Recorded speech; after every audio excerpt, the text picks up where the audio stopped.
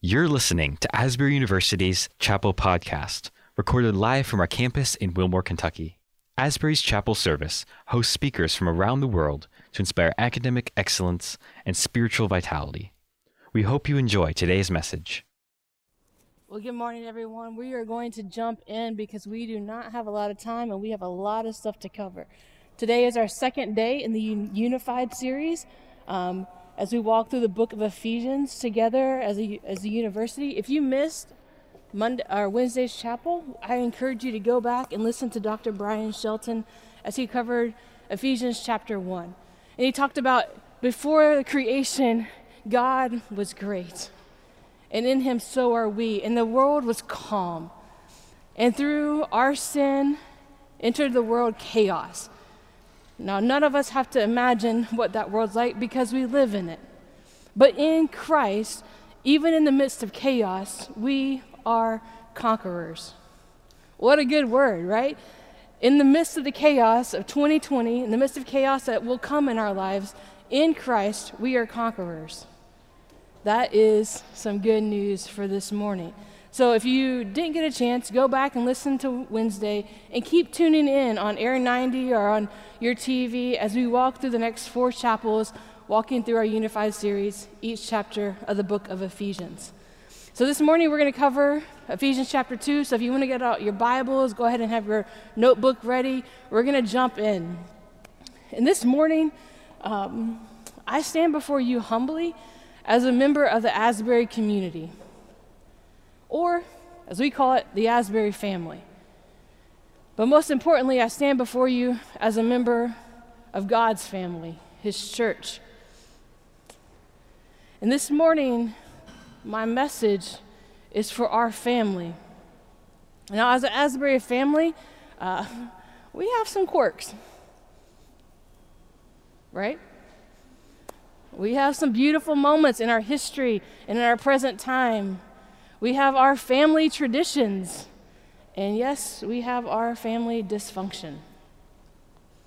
I'm third generation Asburyan. There's never been a part in my life when I did not know about Asbury. My mom says that as a kid, I would put on my dad's Asbury t-shirt and run around the house declaring, I can't wait to go to Raspberry College. So I stand before you this morning as a member of the Asbury family, with a message for our house, as one member of the family to another. We have some things to talk about this morning. My prayer is that our Asbury family, that we would be transformed by the renewing of our hearts and our minds. That's our purpose of chapel. That our family would be healthy, whole, unified, honoring, and holy. That our true identity would not be that as an Asburyan, but as a follower of Christ. That we would all be members of God's family, His holy church, all around the world. And to be honest with you, I see this happening in pockets across campus. I see places where we are alive and well. But when I look at our family as a whole, I see places that are unhealthy, where we are not unified, and where we are unholy. And my guess is that if I can see them, so do you. You see, we have walls in our family. We have walls in our family, and we have a choice in this.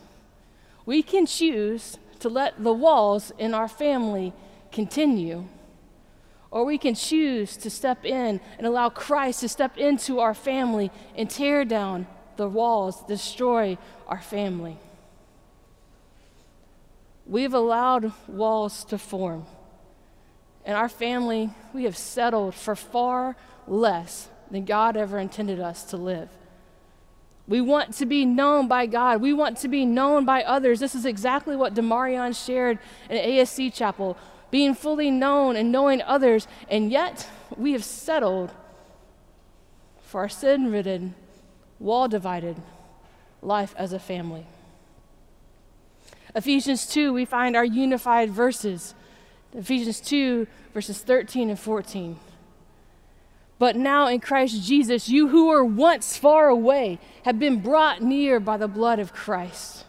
For he himself is our peace, who has made the two groups one, and has destroyed the barrier, the dividing walls of hostility. Let me read that again. But now in Christ Jesus, you who were once far away have been brought near by the blood of Christ.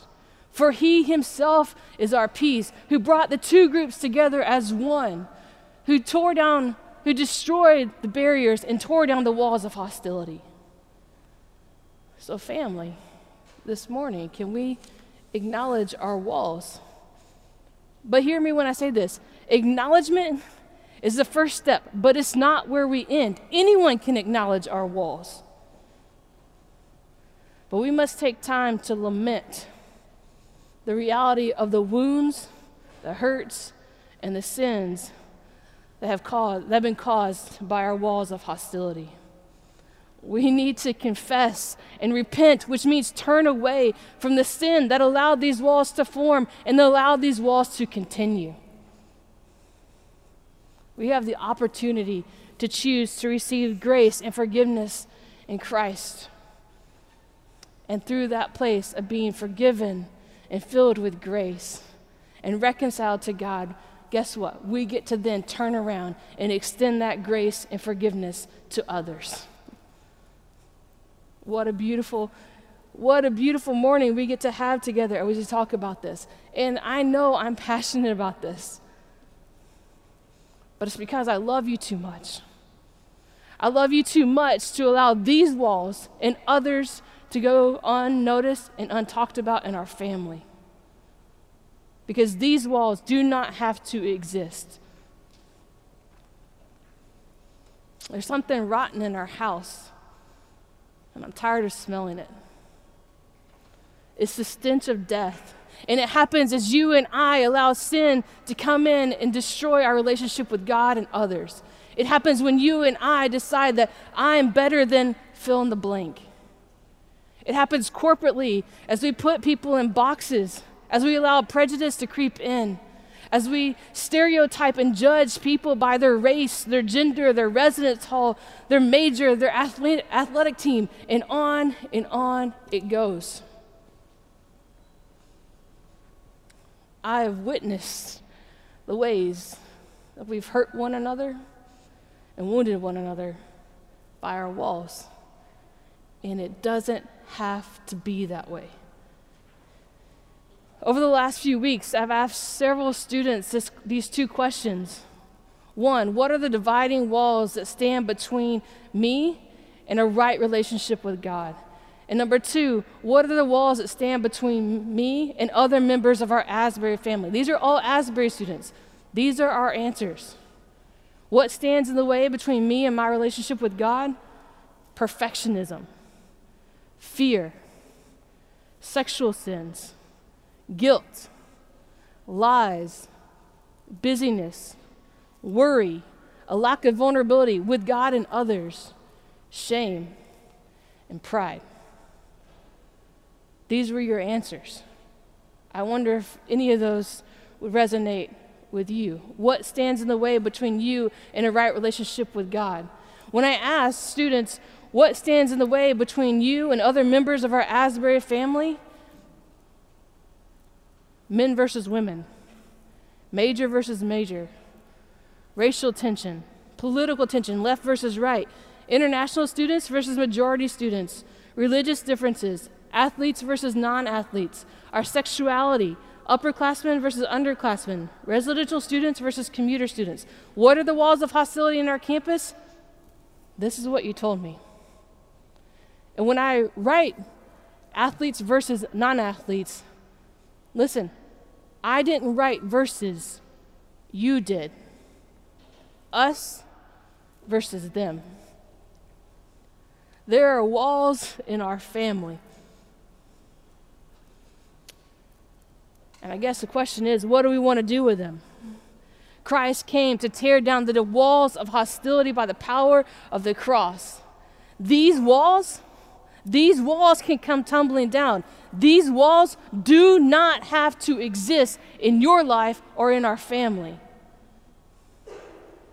So what do you want to do with our walls? What do you want to do with your walls? So what's the answer? Where do we go from here? I'm so glad you asked. Let's look in Ephesians chapter 2, verse 1.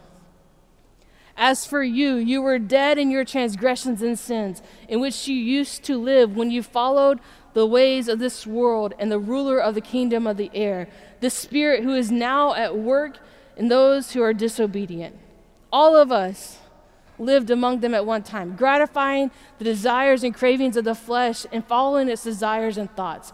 Like the rest, we were by nature deserving of death. If you're taking notes, number 1, we must acknowledge that we are dead in our sin. Now remember, acknowledgement is a place that we start, but it's not where we end. Because of sin in Ephesians 3, because of the sin of Adam in Genesis 3, we are born with a nature of sin within us. This nature of sin within us means that we are separated from God from the very beginning. And in this separation from God, we are dead in our sin nature. But we are also active participants in our own sinful choices when we satisfy the cravings of the flesh, following its desires and thoughts. Each one of us in this sin-dead boat, all of us doing what we wanted to do, when we wanted to do it, gratifying our own desires, all of us at one time separated from Christ, alive, yet dead. Picture the movie title of our life, Dead Man Walking, Dead Woman Walking. We feel this ache, don't we? We are really aware of the fact that we are alive, yet dead, even before we could ever articulate it or acknowledge it in our life. We know we are alive, and yet we are also very aware of the stench of death within us. We don't want to give in to our sinful choices, yet time and time again we find ourselves going back to our old sins, our old habits, our old hang-ups. We resonate with what Paul writes, not his own testimony, but what he writes in Romans 7 when he says, why do I do the things that I don't want to do, and the things that I want to do, I don't do? Have you ever felt like that? And we feel like we're somehow destined to live this life as a dead man walking, or as a dead woman walking. Now, I know this is a great message, right? We're talking about walls. Jeannie, you're telling me we're dead. Where's the hope? I'm so glad you asked. Let's keep going. Verse 4.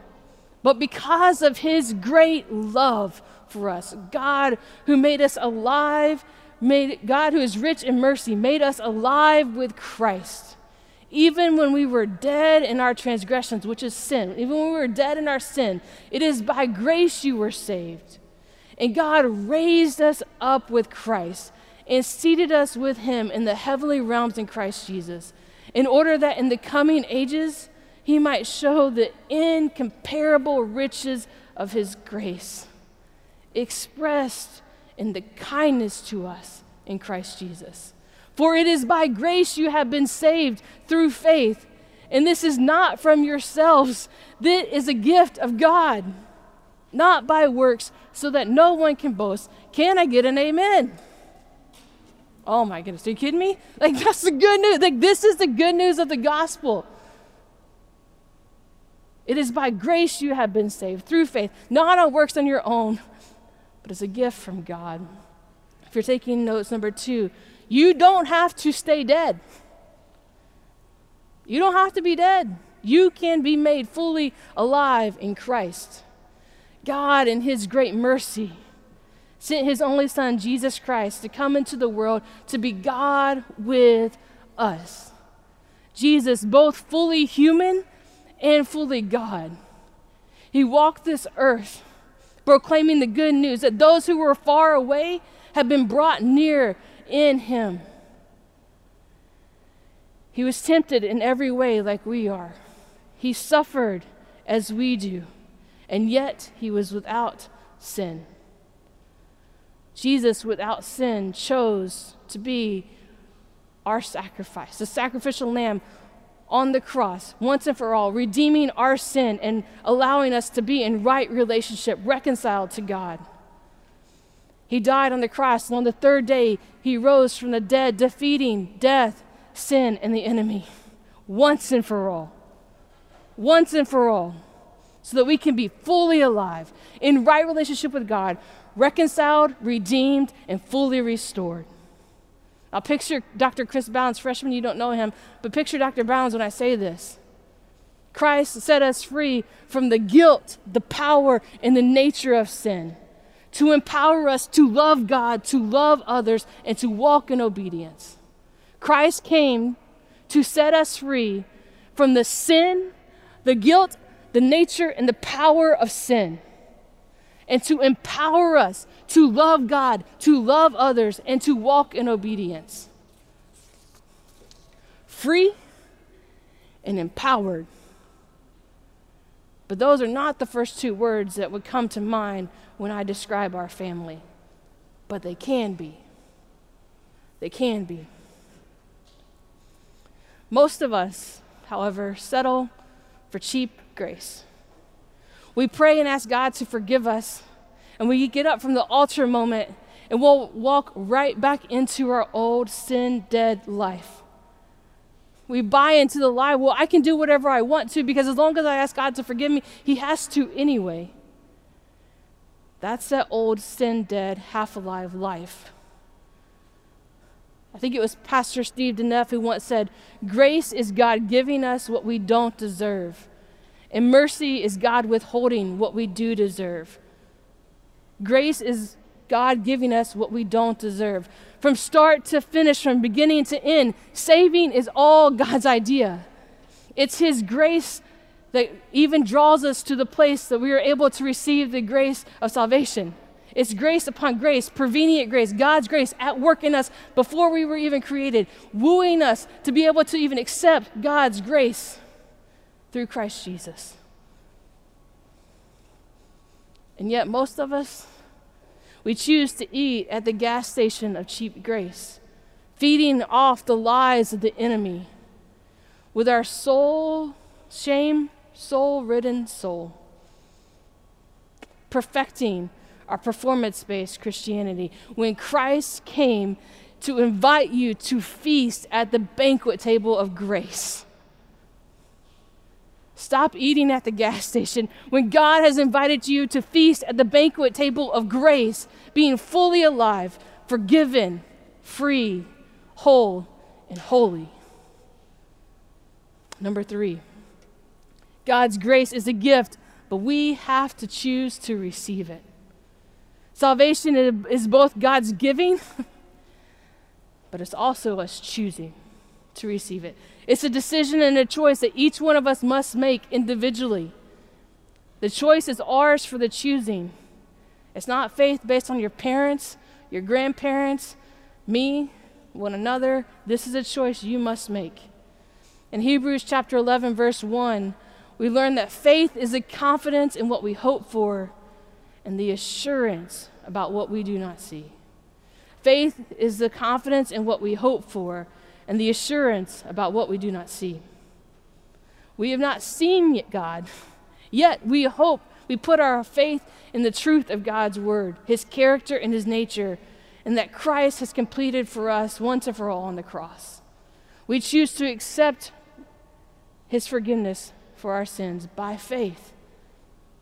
However, I think some of our problem with choosing to receive the gift that God has given us in grace is that we have a problem of receiving gifts from one another. If we can't receive from one another, how then can we ever receive from God? We get a gift and we're like, what are the strings attached to this? What do I need to do? Why this gift? Why now? Why me? We begin to think of ways that we can make up the debt and repay it so that I'm not indebted to this gift giver, and that's just it. The gift of grace through faith in Christ is a gift we can never repay. We do not earn it. We do not deserve it. You can cue Corey Asbury's Reckless Love right here. We don't earn it. We don't deserve it. And yet he gives himself away. We will never be able to repay the gift of grace through Christ Jesus. We are an indebted people. And when it comes to choosing the love and grace of Christ, I would be remiss to not acknowledge that some of us in this room have a hard time choosing God's love and grace because we do not view God as loving, graceful, or kind. And I get it. I've been there. I too have asked the question, well, God, if you're so loving, then why did you allow this to happen in my life? God, if you're so merciful and just, then where is my mercy and where is my justice? We have a hard time viewing God as loving and kind and just. And I can assure you this, the way we are living today is not in God's original design. And God is so loving and kind that he created us with free will, and he will not override our choice. Even when our choices hurt, damage, wound one another. This is not God's original design. And when you are hurt, when you are wounded, when you experience injustice, let me assure you of this. It does not go unnoticed or unknown by our God. We serve a God who sees us, who hears us, who knows us, and who is responding to us. He is for us. He is not against us. He is full of love and is rich in mercy towards us. And his desire is to show you the incomparable riches of his kindness expressed to us in Christ Jesus. And listen closely. Just because you do not feel God's goodness, mercy, kindness, or love does not mean that God is not good, kind, merciful, and loving. Our feelings do not dictate our faith. Let me say that again for the people in the back. Our feelings do not dictate our faith. And our feelings do not dictate to us God's character. God's character is the same yesterday, today, and forevermore. He does not change. He is good, he is kind, he is just, he is merciful, he is loving, and he is a God who will respond to you.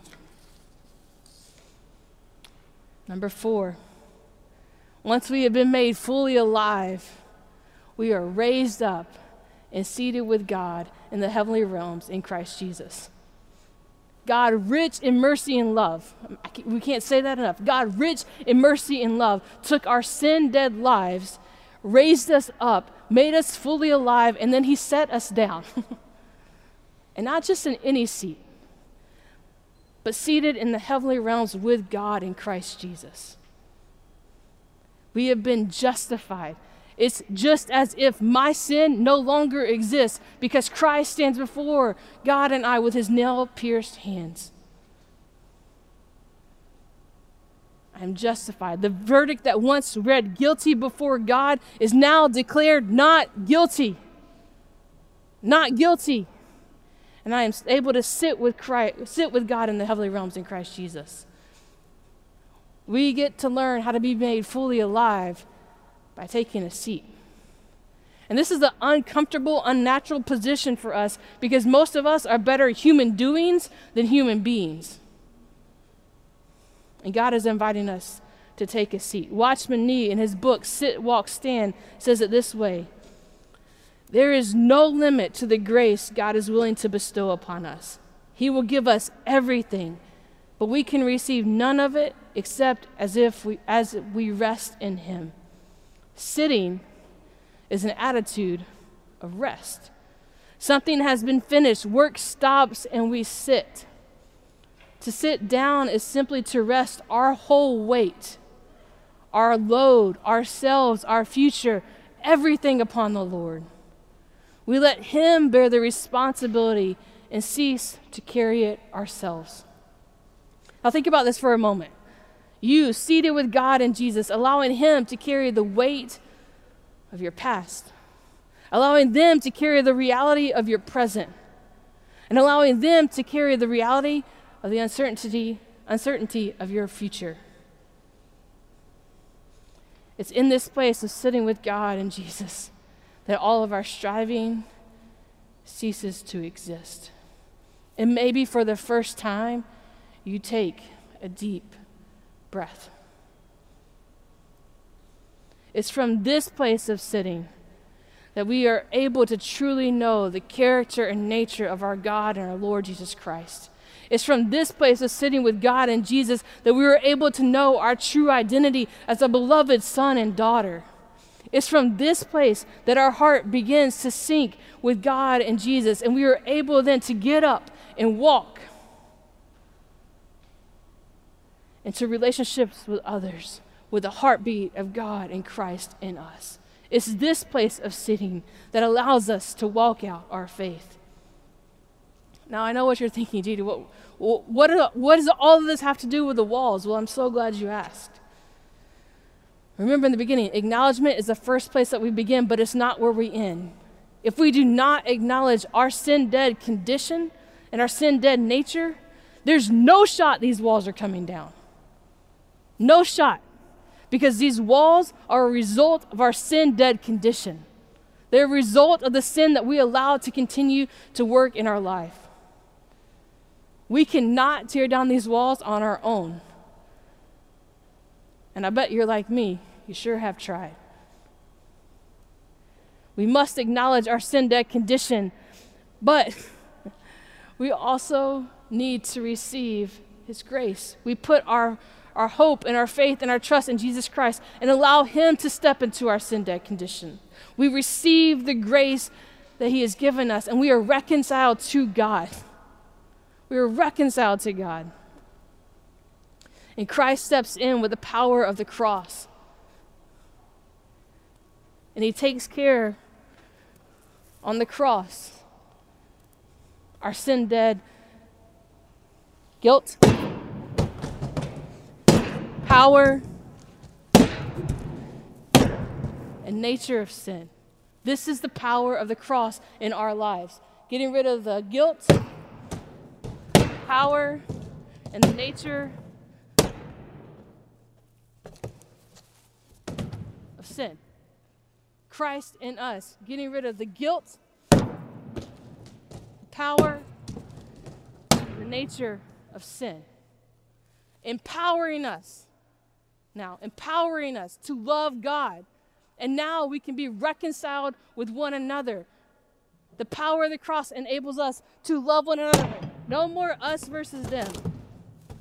No more us versus them.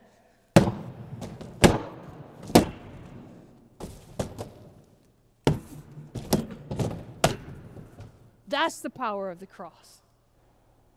Christ coming to set us free from the guilt, the power, and the nature of sin, and empowering us to love others, love God, and walk in obedience. These walls do not have to exist. They do not have to exist within our family. They do not have to exist within our family. Christ, through His cross, put to death our hostility. And now with our walls destroyed, number 5, God's purpose is to create in Christ one new humanity, the church. He didn't just destroy the walls for the sake of destroying walls. He wants to build us back up in Him. Ephesians 2:19. Consequently, you are no longer foreigners and strangers, but fellow citizens with God's people, and also members of His household. This is family language. This is our truest identity. Here, God builds new walls, not walls of hostility, but walls, you and me, built together, the church, built on the foundation of the apostles and the prophets, with Christ Jesus Himself as the cornerstone. Christ bearing all the weight. All of this rests on Him. All of this rests on Him. He is our cornerstone. In Him, the whole building is joined together and rises to become a holy temple in the Lord. And in Him, us, y'all, me and you, all of us who put our faith in Jesus are being built together to become a dwelling place in which God lives by His Spirit. The family of God is not complete without you. Your life is an integral part of the church and the building that God is building, not with walls, but with people. You and me. And the world is desperately crying out, looking and searching for people who do not have walls of hostility within them. And the world is crying out, desperately looking for people who are able to live unified with one another. Turn on the TV. Everyone is searching for this kind of person. And guess what? It's found in us through Christ. We are the answer. The church is the answer the world is searching for. And the church is Christ and you coming together with the apostles and the prophets, with Christ Jesus as the cornerstone. This is the work that we are called to do. And as the band comes, and we're going to close, I promise,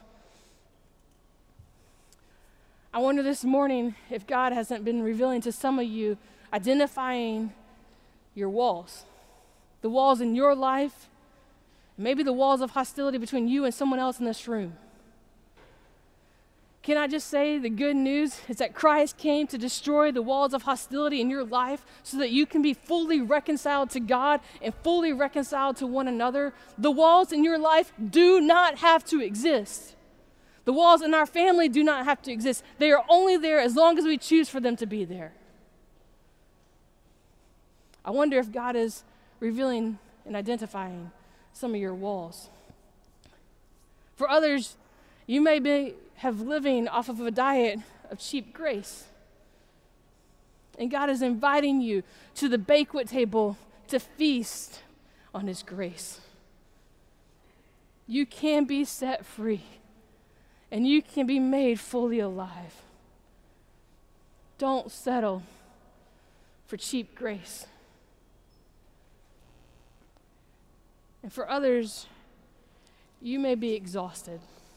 You've been trying and striving with your perfectionism to earn God's grace. And none of your performance and your trying and your striving seems to be enough. And it never will be. It never will be. And Christ wants to set you in the heavenly realms with God and have you take a seat. And my friend, may you rest in him. May you know the fullness of the character and nature of God. From your place of sitting with God, may you truly understand your belovedness in Christ. And from that place, and that place only, may you then get up and walk out your faith. Maybe some of you need to take a seat today.